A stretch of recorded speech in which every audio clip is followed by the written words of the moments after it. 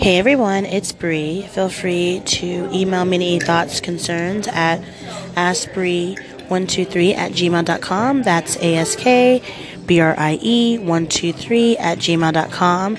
Today I am recording for Fogo de Chão in downtown Portland. This is my favorite restaurant. I feel like you just get such a bang for your buck. For all you vegetarians out there that are not meat lovers, they have a great salad bar. But then again, for all my listeners who love meat, this is the place to go. From filet mignon to leg of lamb, it is really good food. But yeah, I've never been shy to bring vegetarian friends here because they enjoy it as well. And then when it's your birthday, you get $25 towards your meal, and then you can also do the gaucho meal. For I think it's like $15 before tax, depending on where you're living.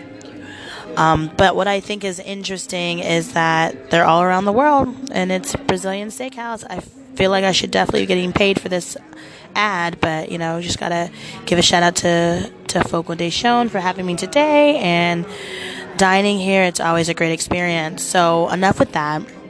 What I'm really here to talk about is Jussie Smollett. I think I'm saying his name right. Please forgive me if I'm not, but child, this was an exhausting couple weeks with this investigation going on. I feel so bad for him. I don't want to mark him as mentally ill because, of course, sometimes when people do things that are obviously backwards, or we think of it as backward thinking, we are really quick to label them as mentally ill, and I feel like that's also very disrespectful to the mentally ill community, people with, mental disabilities, right? Because some people just make poor decisions. That's just my opinion, right? You don't have to be mentally ill to make poor decisions. But just watching this whole case go down, I felt so sad because you see somebody at the top of their career, right? I know they were saying that numbers were down with Empire, but overall, this is a guy that hadn't had really a lot of huge roles, right? His sister was very famous and had been in various movies such as Freedom Writers, but he was up and coming and then became this star, it seemed like overnight, because of Empire. And he is one of the major character, and he holds his own with Tahaji, with Terrence Howard. And so for him to think of this story that he wanted to promote, to me, was just so sickening. And it was like, what? Why would you do this? I mean, he has so much to lose, right? Like, back when I was a celebrity nanny, I remember thinking, like, wow, like, these people are famous, they have money. But when I started to, like, dive deeper and, like, get to know the family and, like, stay over, I realized that these clients of mine that have a lot of money sometimes have a lot more to lose, like Biggie used to say, more money, more problems, right? Like, we think sometimes as everyday people, what is there to complain about, right? Like, you have a lot of money, you have chefs, you have personal assistants, you have household managers, you have nannies, right? There's very few things that you should complain about. And, like, don't get me wrong, those things are perks and they make your life a lot easier, right? Especially if you have to lose weight for a role. Like, it's nice to have a chef that's going to just cook every meal for you so you can slim down and you have, a fitness guru, spiritual healer, yoga master that's living in house with you, right? Like, that definitely does help. But there's a lot of people that come for you as well. There's a lot of people that want to see you fall. And what made it just so weird to me is that in this case, yeah, there was people that wanted to see him fail, but he really failed himself. I mean, again, I don't know if he was told to do this or not, but he's beyond a grown man, right? He is all the way grown. He's not a child. So for him to kind of self-sabotage this way just really broke my heart, because it was like, wow, there's something that's just not fulfilled in him to either go along with a plot that somebody else planted for him, or just to overall say, you know what, because of my, LGBTQ agenda, I'm going to make up such a story.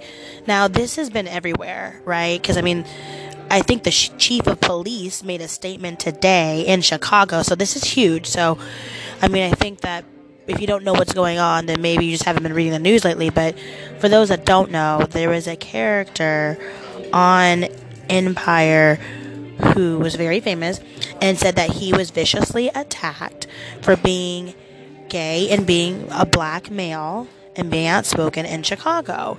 And so what is now we know was a made up story. He said that the attackers were wearing like a MAGA hat or something, and that they, yelled out to him, that there was a note, that they put a noose around his neck, that they put bleach on his clothes. And so, of course, he was in the hospital bed taking pictures and released it to the media. People were just so taken back, like, wow, like, I can't believe it. And, in a lot of ways, hate crimes, happen all the time. So in a lot of ways, this was believable to many. But as the story kept on unraveling, there was a lot of holes. And people started to question, like, is this like, what do they used to say when we were little?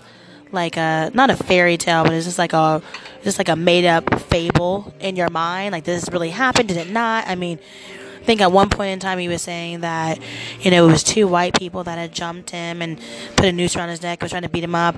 But then he later identified two Nigerian bodybuilders that beat him up, and then it looked like his scars that he was talking about weren't actually matching where they hit. I mean, there was just so many holes in the story. Not to mention, when he went and he talked, I think it was on Good Morning America, he was kind of looking away. He looked like he was lying. I mean, the story wasn't adding up. Even the reporter kind of looked at him like, okay, are you lying, or is this the truth? So it just got people kind of rambling. A lot of people that, are commentators like Joe Budden and Remy Ma, The Talk, The View, were talking about how this just didn't seem to make sense. And now, after, looking at his credit cards, looking at his phone records, looking at surveillance cameras, it was just totally fabricated. He was lying 100%.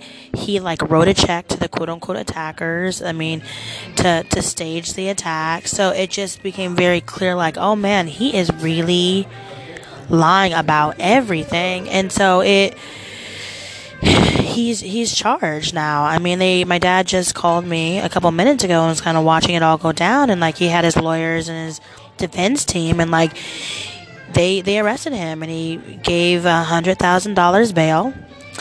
And this is a felony because he's wasting everybody's time. He's wasting everyone's time investigating this, talking about this, when there's actually real victims out there that are suffering. So it's beyond, disgusting and deplorable. But I guess what I'm here to say is that, whatever happens in the dark comes to light. And that's a scripture that always really frightened me, because, I was out there doing my dirt, and sometimes I still do dirt, I am not 100% honest all the time. None of us are, right? This is a really big, extreme lie, because, you're involving, the Chicago PD, and you're telling, you're lying on people, saying that they're assaulting you. But I mean, overall, it's just you know what?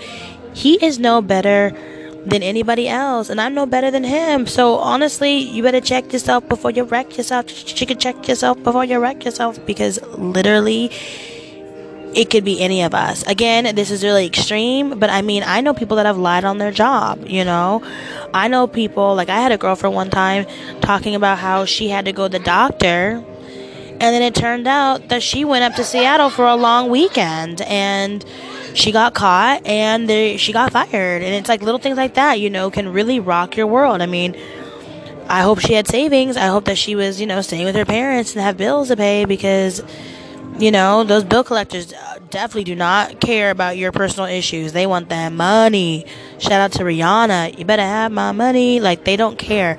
And so, again, just a reminder that, to just walk throughout this life with your eyes open, be honest to people, love people. But like my friend Tyrone, shout out to him, Tyrone Taylor of Washington Heights, shout out to New York, always says, we're called to watch and we're to pray, right? Because some of these people that say they're for us are really not.